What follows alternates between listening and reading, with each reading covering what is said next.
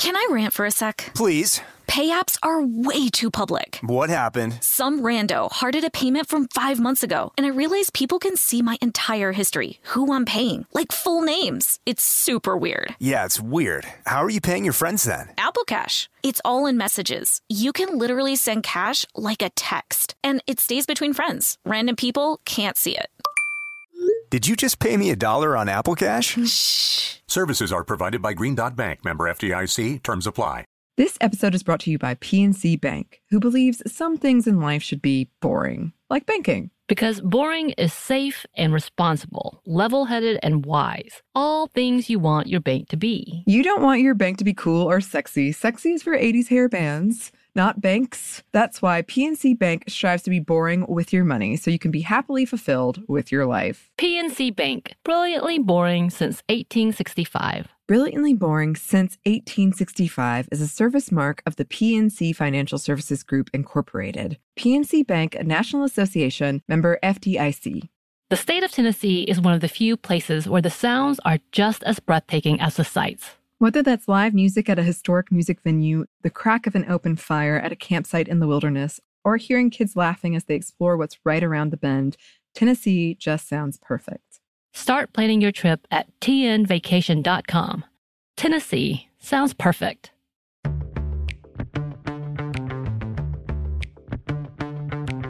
Hi, this is Annie. And this is Bridget. And you're listening to Stuff Mom Never Told You.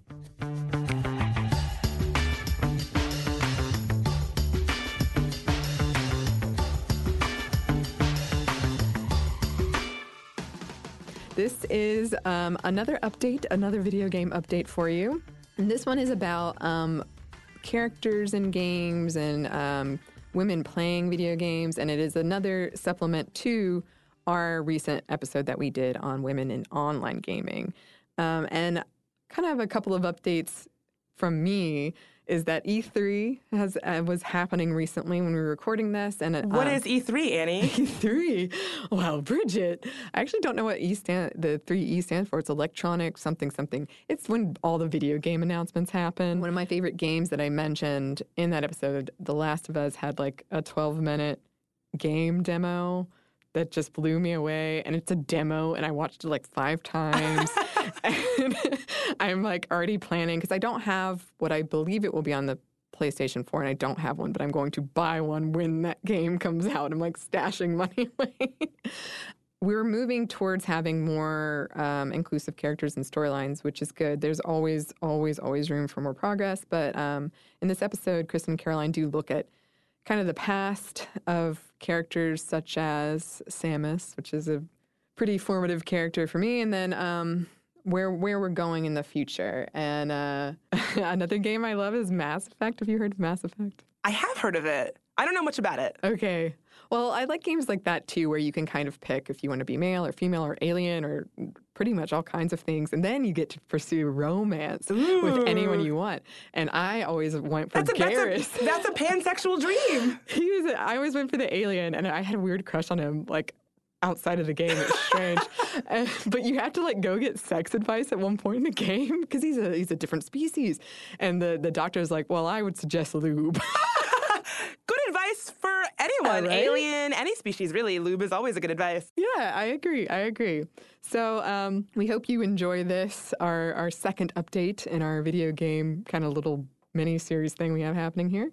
And we'll definitely do more episodes on video games because if it's not obvious, I'm a big fan. But enjoy this in the meantime. Hello and welcome to the podcast. I'm Caroline. And I'm Kristen.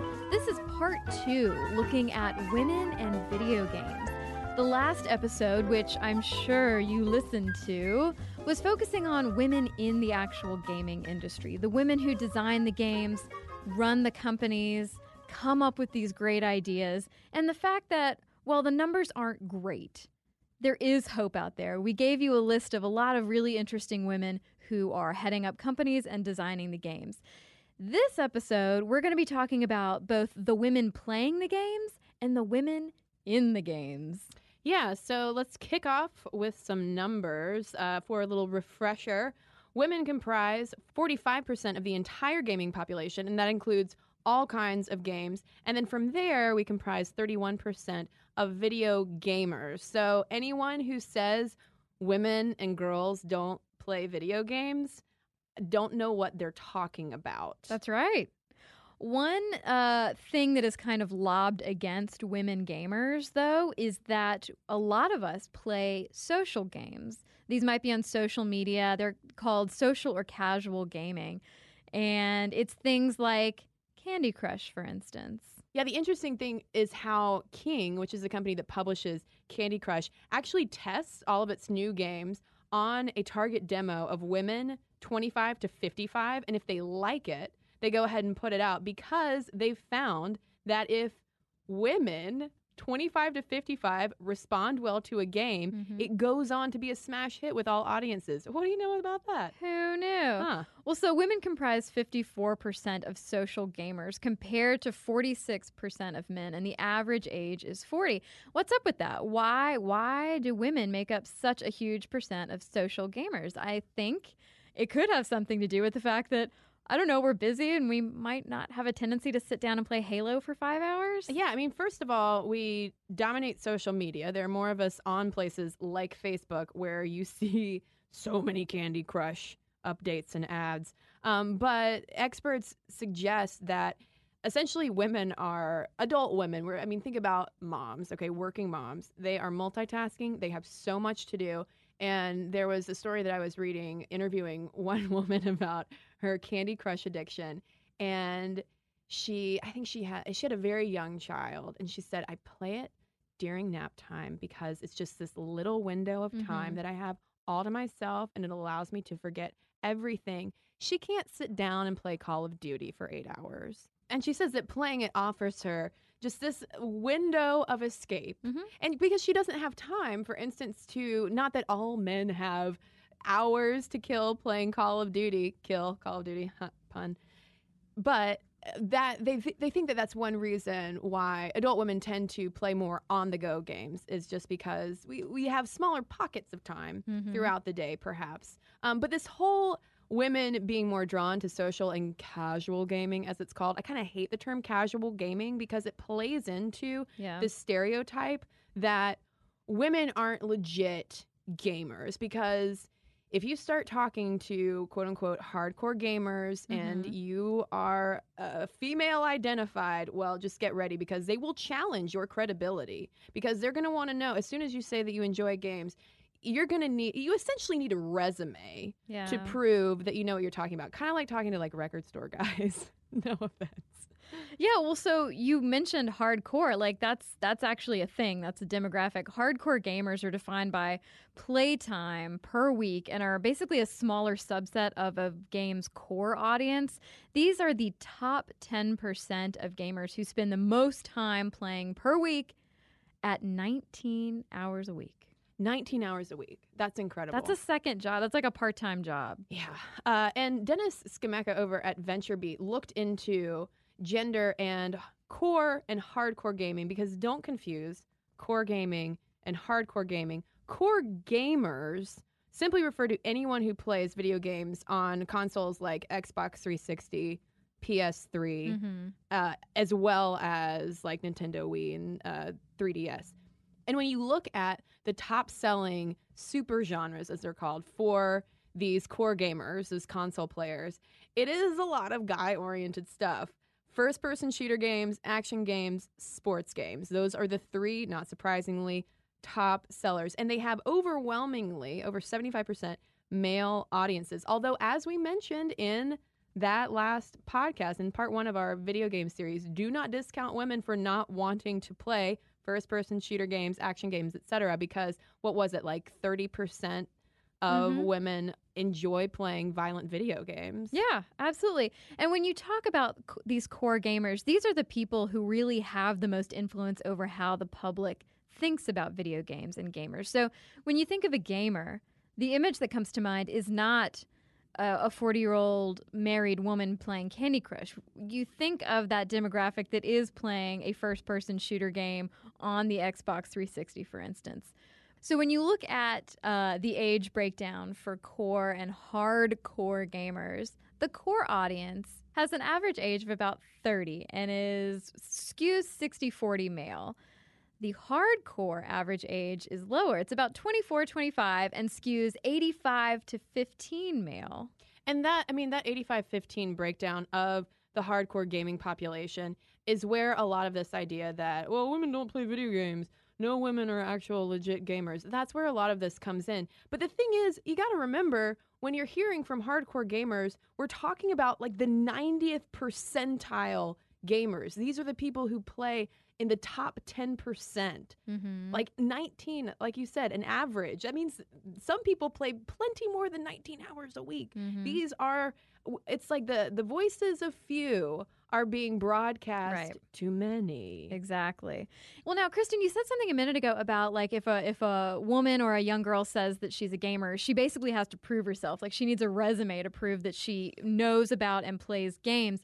This ties into the whole girl gamer stereotype, and girl usually spelled, when it's being used as a pejorative term, GURL, not to be confused with the generic, just a girl gamer, a female person who plays games, and not to be confused with fake geek girls, like all of these things that arouse such ire in a lot of young men playing video games. And a lot of stereotypes that come up with this girl gamer surround the idea that any woman or young girl who is playing games is just doing it for attention. And God forbid you claim the term girl gamer for yourself. God forbid you want to set yourself apart as a woman and own it. Because there's that notion that if you're doing it, you do just want attention. You're not even allowed to own your own femininity or femaleness. Yeah, and this spawned an entire meme across the internet and you have like women participating in it as well, talking down about, oh, girl gamer, she's just a girl gamer. Oh, did she Instagram herself looking cute with her joystick in her hand? Then you're just a girl gamer. You don't actually enjoy these games. And I got into a little bit of a Reddit rabbit hole reading up on girl gamers because it's just interesting to see just first person, these perceptions and people's supposed experiences with them. And there was one woman's post on Reddit talking about, you know what? She kind of copped to it. She said, I was a girl gamer for a while. She talked about how she kind of found gaming, and it was the first place where she ever received attention, any kind of attention from guys. She never really fit in. She was overweight. She just never felt good about herself. And finally, when she found gaming, all of a sudden, men were taking interest in her because she was into this kind of male-oriented hobby. And she said that for a while, she kind of played it up because she enjoyed that so much. Mm-hmm. And to me, her experience was telling because it seemed like this wasn't an issue of, oh, well, this must mean that women aren't legitimate gamers, but it more just has to do with, you know, flirtation, body image, how we deal with the world and our attractions and attractiveness, etc. But what it's led to is a lot of slut shaming that happens and just ickiness that women have to deal with. That was one of the main things that our Facebook Stuff Mom Never Told You followers responded to when we asked what we should talk about regarding video games. So many women said, oh, please talk about girl gamers and how I always have to prove myself. Yeah, but those girl gamers are a lot of the times having to prove themselves based on their looks. Whereas if a dude comes along and wants to play a game, it's like, okay, well, we're going to test you based on your skill. Are you any good at this? No? Okay, well, then obviously you're not worth it.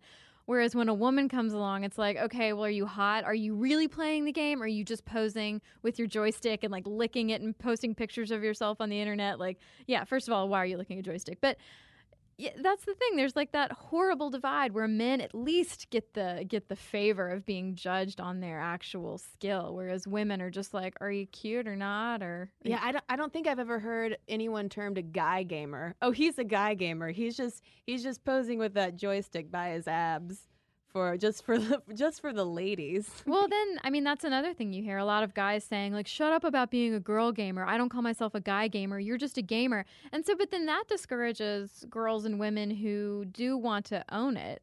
Because, yes, okay, well, there's a girl gamer demographic that's, like, just doing it for attention, according to these guys. But then what happens when the girls and women actually want to say, no, I'm different from you. I play differently. I want different things. And why do all of these criteria have to exist? Katie Heaney over at BuzzFeed created just such a perfect collection of all of the slut-shamey, confusing, and sometimes straight-up sexist and contradictory rules for being a girl gamer, where it's like, you got to play games, but you can't be too obvious about it, because if you're too obvious about how you like games, then they're just going to assume that you're a girl gamer. And then, you know, guys want you to be attractive because we like looking at attractive people, but if you're too attractive, you know, it's just like, and so that's why a lot of times women will end up going, just like won't speak, for instance, on, you know, like multiplayer games. They just keep their femaleness as hidden as possible just to not have to even deal with it. Yeah, blogger Stephanie Ben-Dixon basically said the exact same thing. She was talking about how she finds herself editing certain aspects of her femininity for fear that it would somehow damage her credibility. And I mean, this gets into all sorts of issues that Kristen and I have talked about before as far as femphobia goes. But Stephanie says, hey, look, I have a lot of pink tech accessories. And she goes into it. It starts to sound really cool. And she's like owning her differences. She says she accepts the term girl gamer because for now we're still a minority that faces a wall of angry nerd rage. But in talking about her pink accessories, I noticed something very interesting, because at first she's like, yeah, I'm owning it. Like, pink is different. But then she says, I liked the idea of how this obnoxiously defiant and slightly sickening color would go against the grain somewhat. And then I'm like, oh, Stephanie, like there's still, while she is owning pink and owning the term girl gamer, there still sounds like there's femphobia in that, because she's calling the color pink obnoxious and sickening. And so it still sounds like she's been discouraged over her game playing career from kind of owning her femaleness. Well, I think it's because of a lot of those contradictory rules, in quotes, that pop up for, you know, just you can't look like you're trying too hard. Yeah. You know? And it's fascinating to me that in this segment specifically, like in gaming, that it's such a prominent aspect of it, like this common assumption that women have some kind of ulterior motive for wanting to play games. But unfortunately, like the kinds of, you know, the issues of harassment that women in the video game industry, the ones who are making the games, sometimes run up against, another thing that was echoed among people on Facebook was the issue of also dealing with straight up harassment from other gamers. As soon as their female identity is revealed, sometimes they just get an onslaught of come-ons or just gendered epithets. There was a survey conducted by Emily Matthew at the Price Charting blog, which found that women are harassed 4 times as often as men, and 63% reported being called a slut, whore, or other words that I can't say on this podcast. And there were also lots of charming requests for women to just get back in the kitchen and start making lots of sandwiches. Yeah, and in that poll, 80% of the people she talked to believe that sexism is rampant. Interesting that 20% don't, but I mean, you know, you would think that so there is a degree of awareness, but it sure is still bad out there despite that awareness.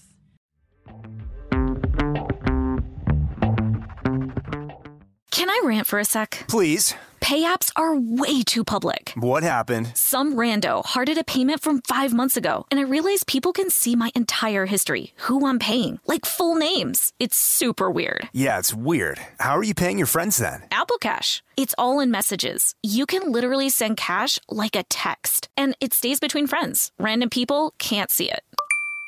Did you just pay me $1 on Apple Cash? Shh. Services are provided by Green Dot Bank. Member FDIC. Terms apply. Snag a Job is where America goes to hire, with the deepest talent pool in hourly hiring. With access to over 6 million active hourly workers, Snag a Job is the all-in-one solution for hiring high-quality employees who can cover all your needs. On demand, temp to hire, part-time or full-time. You name the position. Warehouse worker, retail associate, grocery store clerk, fitness trainer, baker, stylist, bellhop, podcast producer. Yeah, Snag a Job's got a worker for that. With our easy-to-use platform, you're able to seamlessly post and fill available positions quickly with a dedicated customer support team to provide all the help you need along the way. Kind of nice knowing you have a talent pool like that in your own backyard, right? Snagajob is the partner you need to keep your business running smoothly. So visit snagajob.com or text snag to 242424 to talk to an expert. Snagajob.com, where America goes to hire. This episode is brought to you by PNC Bank, who believes some things in life should be boring, like banking. Because boring is safe and responsible, level-headed and wise. All things you want your bank to be. You don't want your bank to be cool or sexy. Sexy is for 80s hair bands, not banks. That's why PNC Bank strives to be boring with your money so you can be happily fulfilled with your life. PNC Bank, brilliantly boring since 1865. Brilliantly Boring Since 1865 is a service mark of the PNC Financial Services Group, Incorporated. PNC Bank, a National Association, member FDIC. It does go both ways. 15.7% of men also reported that they had experienced sex-based taunting, harassment, or threats while playing video games. And 10% of women, unfortunately, copped to using their gender for favors, basically like strolling into World of Warcraft and being like, oh, yes, you want to give me gold? Sure, no problem. Tee-hee-hee. Well, and just like we talked about in the last episode where a lot of, well, not a lot, but many women, probably many more than we even know, many women have left the industry because of the abuse. Nearly 36% of women that Emily Matthew polled reported having to quit playing temporarily because of the abuse and the harassment versus 11.7% of guys that she polled. Man, gamers, you be mean sometimes. Yeah. Well, looking a little bit deeper into this issue, a team over at Ohio University looked at the reactions by gamers to female voices versus male voices on Xbox Live, like looking at first-person shooter games. And they published a study in the journal New Media and Society in 2013, and one of the researchers, Y-Yen Tang, explained how, on average, female voices received 3 times as many negative comments as male voices or no male voices. And on top of that, women's voices received more queries and messages from other gamers than male voices or no voices. So it's kind of the same thing of just by virtue of being a woman, you sort of open yourself up to either being called terrible things or being solicited for sex. Yeah, so you basically, your option is to speak and get abused or remain silent. Yeah. And Tang said the take-home message is that female players, when heard, aren't treated as well as their male counterparts, despite skill level wins or losses. Women aren't attracting negative comments just because they be terrible at gaming. Yeah, it's like there's that little sign up on the clubhouse door, no girls allowed. Yeah. Oh, it's unfortunate. Although I know that not all male gamers are like this. Guy gamers listening, I'm going to call you guy gamers. Don't worry, I know that it's again, I feel like it's the loud voices of this horrific minority that often get the most, that are generating all of this negative press. Right, because it's horrifying. It is kind of horrifying. So let's look a little bit more maybe into what women want in their games, aside from harassment, obviously, because this is a question that ties back to our part 1 episode, looking more at the industry of like what they're trying to figure out of, well, aside from, we know that Candy Crush is popular, but what kind of games do women really like playing? Because if you look back into the early days of gaming, the titles that were made specifically for women and girls were so hilariously riddled with hearts and sparkles and pink. And there's actually a site called Femicom, that's com with an M, which calls itself the Feminine Computer Museum. It's a website dedicated to archiving these quote-unquote girl games from like the early 80s and 90s. And it's kind of fascinating to see. I mean, these are also the days when you have a lone Carol Shaw or Donna Bailey at Atari, like the only woman like in the room.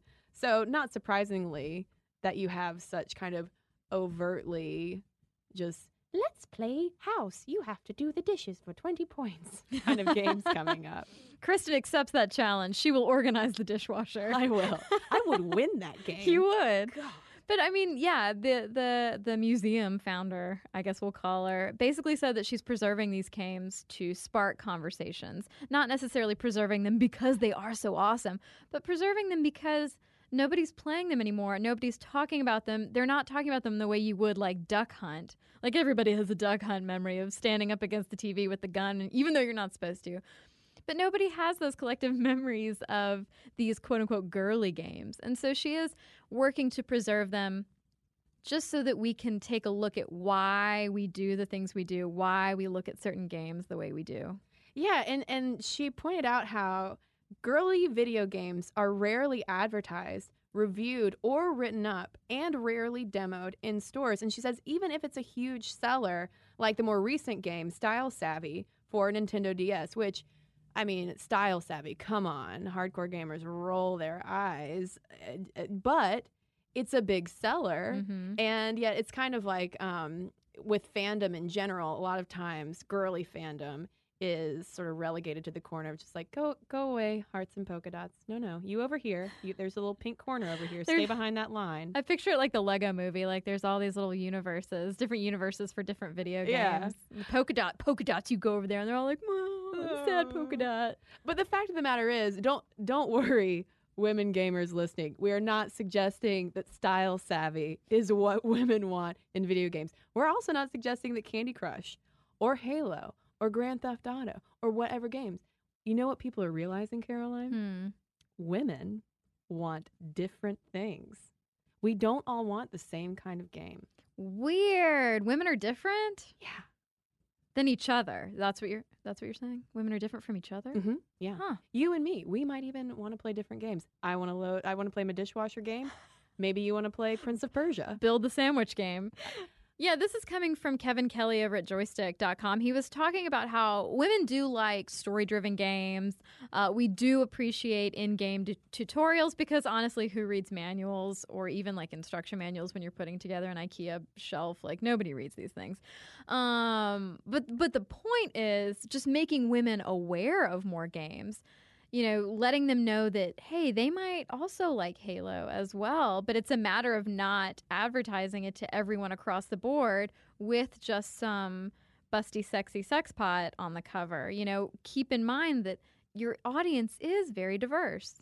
Yeah, I mean, there is market research that does suggest that certain themes, like games that are more story-driven or sort of more communication-based, The Sims, for instance, massively popular among women. Maybe games that might be a little more emotionally evocative tend to appeal more to women, but don't get pigeonholed in just trying to remake those games over and over again. Rather, you know, consider all of these women who are also really loving to frag people and see, hey, maybe we can put a female protagonist in there. Put a gun in the hands of a woman, shall we? Video game wise. Right. About video games. Well, we are going to talk about women in video games, the female protagonist of video games, and how telling their roles are when we come right back from a quick break. Well, since Caroline and I are all about folks learning and using new skills, Lynda.com offers thousands of engaging and easy-to-follow video tutorials taught by industry experts to help you, yes you, learn software, creative, and business skills. Membership starts at $25 a month and provides unlimited 24/7 access. And with Lynda.com, you can learn at your own pace from bite-sized tutorials or comprehensive courses in things like web design, programming, and photography. And you, fair listeners, can try Lynda.com free for 7 days by visiting Lynda.com/momstuff. That's Lynda.com/momstuff so they know we sent you. And now back to the show. So when we left off, we had established that while market research has suggested that there are certain types of games that women like, surprise, surprise, women like different kinds of things. And yet, if you look at the legacy of female characters in especially like big name video games, they start to fall into very predictable types of roles. So for instance, in the late 80s, this game called Metroid came out, and I'm sure a lot of people have played Metroid, and it features this character, Samus, female character, and for all of the game, she's wearing kind of this genderless robotic exoskeleton. But then, and it's like super cool because you can like play Samus and she's doing all sorts of cool stuff. But then when you win the game, the exoskeleton is taken off to reveal her bikini body. Yeah, and an article about this had a really, really important point about this, which is that as you're playing the game, that robot exoskeleton character, that is you. You are the hero and you are shooting. But once you win and the robot suit is removed and you see a bikini-clad woman, then that character isn't you anymore. It's just a passive object that you get rewarded with. Yeah. Yeah, and they found, we'll get into this a little bit more, but speaking of that, sort of the role-playing that happens within video games, there is a type of self-objectification that happens just by virtue of playing a character. Mm-hmm. Like you take on the role of that character. And when you see that character then stripped down to reveal a busty bikini body, studies have shown that it makes us think about our own bikini bodies in usually more negative ways. And so there was a 2009 study essentially that took a census of video games. And it found that, not surprisingly, male characters not only outnumber women in video games, but also female characters are overwhelmingly stereotypical and sexualized, even in the case of a potentially really cool character like Samus. Now that's, people are probably thinking, but Kristen, that happened in like the 80s. That was like the 80s. Things have like totally changed, right? No. What? Who are these fictional people that you're referencing, Kristen? Guy gamers. Yeah, no, things are not better. And someone who has done a ton of research to dig into these kinds of tropes is one Anita Sarkeesian, who made quite a name for herself in the video game industry for, she had done a Tropes versus Women series for a while, just looking at the portrayals of women in pop culture. And she decided that she wanted to really dig into the video game industry because it is such a massively popular and growing form of entertainment for people. And she began, she had a Kickstarter campaign. And essentially, she got cyber mobbed by a lot of people who were not happy about someone wanting to talk about video games from a feminist perspective, essentially kind of taking a deeper look at like, well, how do these video games portray women? And the good news is her Kickstarter massively exceeded expectations because she received such an onslaught of cyber attacks from people. She publicized it and people then rushed to her aid. And she still, I mean, if you Google her name, especially if you look her up in YouTube, you find her videos, but you also find so many videos of people trying to discredit her. So I feel like we need to give a little context to who Anita Sarkeesian is, because if you are a gamer, you've probably heard of her, and there's a good chance that it isn't in a good light. But I will tell you, I have watched her videos. She does a great job of offering a comprehensive and non-threatening look at women in games, while admitting that she still enjoys these games. She's not saying burn video games to the ground, but it's worthwhile to look into how women are portrayed, because she explained this so well in an interview with IGN, saying, think of it this way. If gaming is the air we all breathe, right now the air quality is currently extremely polluted with thick clouds of toxic sexism, with radioactive particles of misogyny floating around everywhere. Sounds terrifying, right? Well, that's society. Hello. And of course, that's not to say, and Kristen and I are trying to drive home, that it's not everybody, it's not all the time, it's not everywhere, but there are a lot of tropes in these games that are worth talking about. Even if you do like playing them, and we're not saying you shouldn't play them, we are, and so I think Sarkeesian is, pleading for a little bit of media savvy, to just be kind of aware of what you're looking at when you're looking at it. And anyway, one of the tropes that she focuses hard on is the whole damsel in distress. What harm could a damsel in distress possibly have? But, you know, a lot of these in-your-face things that we see over and over again tend to drive home stereotypes about women and the way we think about women.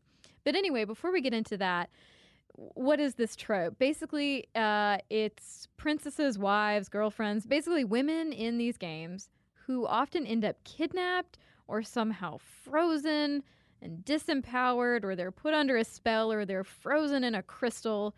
Basically, they're trapped somehow. Yeah, and by trapping the women, it gives the male hero some kind of incentive to go through this journey. And hey, you know what? I love Super Mario Brothers. Princess Peach, what a gal. She's great. But she's kind of the quintessential damsel in distress.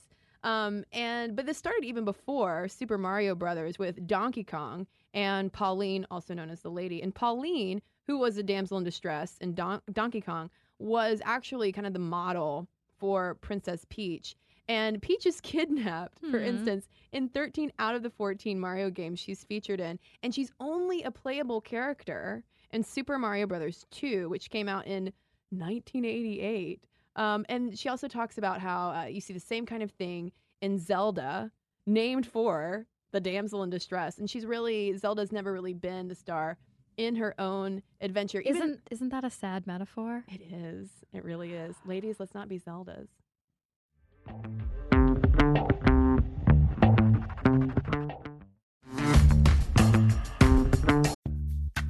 Snag a Job is where America goes to hire, with the deepest talent pool in hourly hiring. With access to over 6 million active hourly workers, Snag a Job is the all-in-one solution for hiring high-quality employees who can cover all your needs. On demand, temp to hire, part-time or full-time. You name the position. Warehouse worker, retail associate, grocery store clerk, fitness trainer, baker, stylist, bellhop, podcast producer. Yeah, Snag a Job's got a worker for that. With our easy-to-use platform, you're able to seamlessly post and fill available positions quickly with a dedicated customer support team to provide all the help you need along the way. Kind of nice knowing you have a talent pool like that in your own backyard, right? Snag a Job is the partner you need to keep your business running smoothly. So visit snagajob.com or text snag to 242424 to talk to an expert. Snagajob.com, where America goes to hire.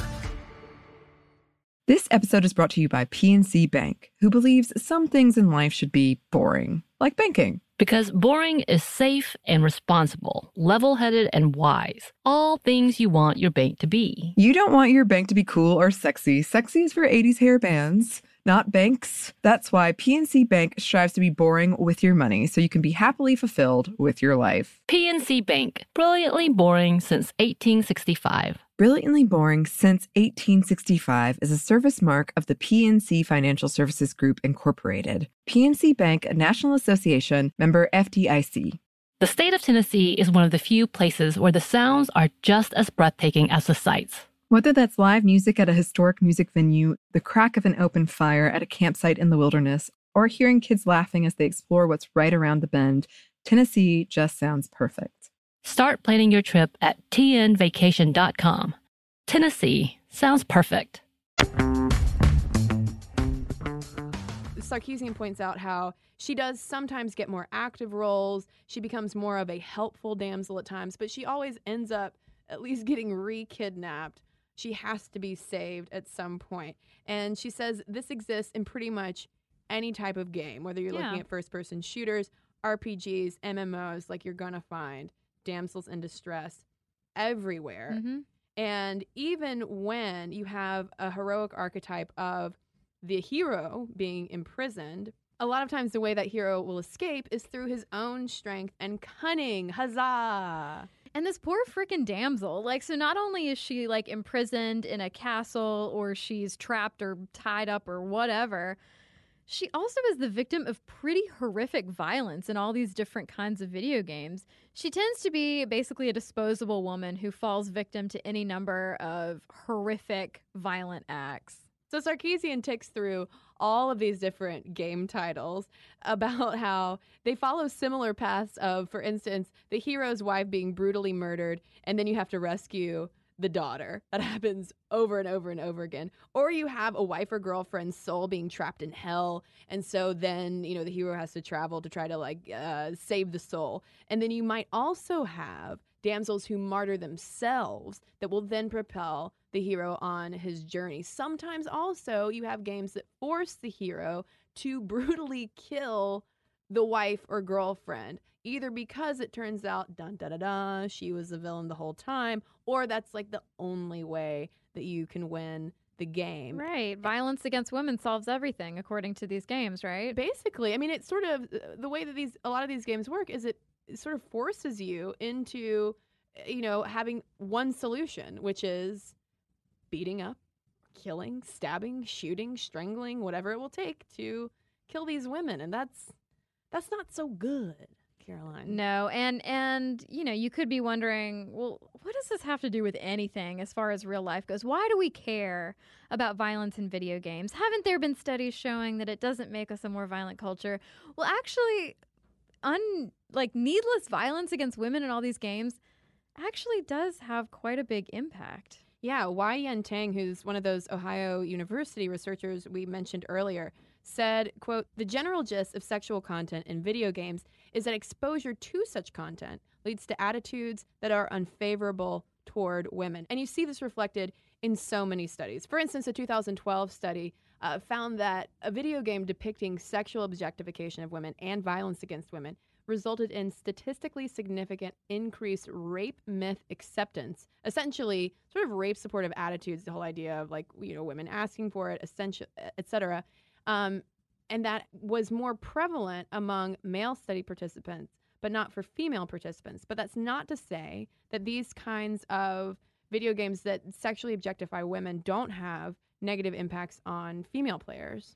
Right, yeah. A 2013 Stanford study found that women who played with a sexualized avatar, whether it was basically with her face on it or with another woman's face, engaged in more self-objectification and bought into rape myths more. Yeah, you see this theme of increased rape myth acceptance a lot in these studies. Also, in 2009, there was a study that came out which found stereotype confirming virtual women correlated to higher levels of sexism and, again, rape myth acceptance in male and female players. And we could go on and on and on. There are a number of studies finding over and over again that, hey, when we basically use women, highly sexualized women, in video games as props upon which to inflict violence or rape, there's the infamous rape scene in Grand Theft Auto. There was also a rape scene, I believe, I don't know if it was in the game or just in promotion for a Tomb Raider edition that came out. And basically it's like, no, we don't, because we're playing, it's different. I feel like it's different from sexual assault being portrayed in movies and television in a way, because it's almost more engaging because you're playing those characters. Right. And I feel like when rape and sexual assault are depicted in movies and TV shows, it's always a bad thing. It's always like a crime and a negative thing that needs to be solved. Whereas if you're the first person player in a video game that involves rape and sexualizing women, objectifying women, there's nothing necessarily telling you it's wrong. Yeah, it's fodder for your heroism. Right. And that can have negative impacts on male and female players. And the solution isn't, yet again, it's not a call to get rid of video games, but rather to ask for better, raise the bar. I mean, you can shoot up as many things as you want to in games. This isn't us railing against gun violence in video games, but rather, like you said, Sarkeesian kind of requesting a little bit of media savvy. It's important to pay attention to what we're consuming. Right. And and not do away with, like you said, shoot 'em up games or whatever, but just offer more and different. Things like Left Behind, which has garnered incredible praise. People are coming out of the woodwork to be like, oh my God, this game is amazing. It changed my life. It features a 14-year-old girl protagonist. Yeah, and she also interacts with her best friend Riley, but she still has to do a lot of really tough things. And Laura Hudson wrote about Left Behind recently in Wired magazine, and it was headlined something along the lines of Left Behind was the first video game that really made me feel like proud to be a woman. And she writes, "We don't just need more women in video games. We need more women who don't fit in boxes." And she talks about how Left Behind isn't remarkable just because it meets a quota, but because Ellie and her best friend Riley are people. They're fully realized, they're quirky, they're funny, and they're dangerous. And she says that Ellie is there because she's herself, and for once, that's reason enough. She's Yeah. not there to just titillate and motivate players. So like, oh, Ellie's been beaten, so go kill somebody. Yeah, it's all about her. And like we said in episode number 1, Call of Duty Ghosts, for instance, is going to have a female playable character in its multiplayer component. Yeah, and BioWare's Mass Effect 3 has implemented changes that allow for gay romance. I mean, diversity beyond just women is something that we didn't even have time to talk about in a 2-part series on video games. So LGBT acceptance and visibility in games is something, too, that needs to be strongly addressed. I mean, a lot of what we see is very heteronormative violence against women, or just heteronormative romances. And it's like, hey, I'm over here. I'm an LGBT player. I exist, too. Yeah. And not to mention, too, racial diversity as well. Overwhelmingly, male or female, the protagonists are going to be white. A lot of the industry itself is very white. So there's a lot of room for improvement. And the thing is, a lot of gamers sometimes get up in arms about the possibility of changes. You get attached to a game. You love a game. If you're spending, like if you're a hardcore gamer, 19 plus hours a week with a game, it's understandable that you might be a little resistant to change, but it's only going to make things better. Yeah. And it's going to make things better for, not just the games, but for the people who play them as well. And shouldn't that be the ultimate goal? No, not for, no. People want to just shoot things on a screen, right? Yeah. Is that what it is? Crush candies? I don't know the answer, Caroline. This is why I really want to hear from listeners on this issue. What is it like to be a gamer, especially if you are a woman out there? I mean, do you deal with issues of having to prove your credibility? Are you harassed, or are you immune to all of this stuff? Do you find these kinds of issues sensationalized? We want to hear from everybody. What are your thoughts on this? momstuff@discovery.com is where you can email us, or you can tweet us at momstuffpodcast. And we've got a couple of messages to share with you right now. Well, I've got a message here from Christopher about our manscaping episode, and he said, I'd like to make a statement of opposition in regard to your comments about male body hair still being socially acceptable in the U.S. As a 22-year-old guy with body hair, I get ridiculed and laughed at on a nearly daily basis by my peers and coworkers, and I'm often told that if I want to get a girlfriend, quote, you need to not be an abominable snowman, bro. Maybe this is just East Coast college town culture, but my experience here and in Houston were about the same. As a side note, I've tried manscaping in the past, both with Nair and traditional methods, but removing all that hair is an arduous task that rewards me with ingrown hair and the sensation of sandpaper taped to the backside of all my shirts. I can only hope that I find a lady who doesn't mind my body hair, if any exists. And Christopher, they absolutely exist. Yeah, I'm pointing at myself right here, because my question to you about these people who are like trying to humiliate you, are they all dudes? Because there are plenty of ladies out there who don't mind it or do like it. My gentleman caller does have quite a bit of hair in places, and he's very handsome. Yeah. I say don't listen to the hair haters. And this is also an example too of why we wanted to talk about this issue, because you're experiencing the same, and so many other guys, I'm sure, are experiencing the same kind of body hair shame that has usually just been targeted on women. But Christopher, don't worry. There are plenty of women who don't mind and might even like a hairy back. Yeah, because if you're getting a bunch of that flack from fellow dudes, all that means is that they're buying into the junk that, like, those men's magazines are selling them. And they're probably voicing some insecurities. That's too. right. Okay, I have a letter here from Esme, also about our grooming episode. She says, for as long as I can remember, as a woman, I have been very aware of this expectation to remove almost all body hair, and personally, it's never really sat right with me. I was brought up with role models like Patti Smith, who not only grew out their body hair, but were not afraid to show it off. The cover to Patti Smith's album, Easter, is a perfect example of this. But as a woman in her early to mid-20s, I've never come across someone who shares the beauty in body hair. I'm more than happy with every other aspect of my body, but hate having to shave for other people. I found it interesting when you spoke of the anxiety that some men and women feel when not shaving, and I think I feel the opposite. I prefer how I look when I let my body do its thing, and I wish that wasn't seen as such a disgusting choice. So thank you, Esme, and thank you for sending that picture of Patti Smith's cover. And thanks to everybody who's written into us. momstuff@discovery.com is where you can send your emails. If you want to reach out to us on social media, check out this podcast with all the links to all of our sources. Watch our videos, read our blogs. There's one place to go, and that's stuffmomnevertoldyou.com. For more on this and thousands of other topics, visit howstuffworks.com.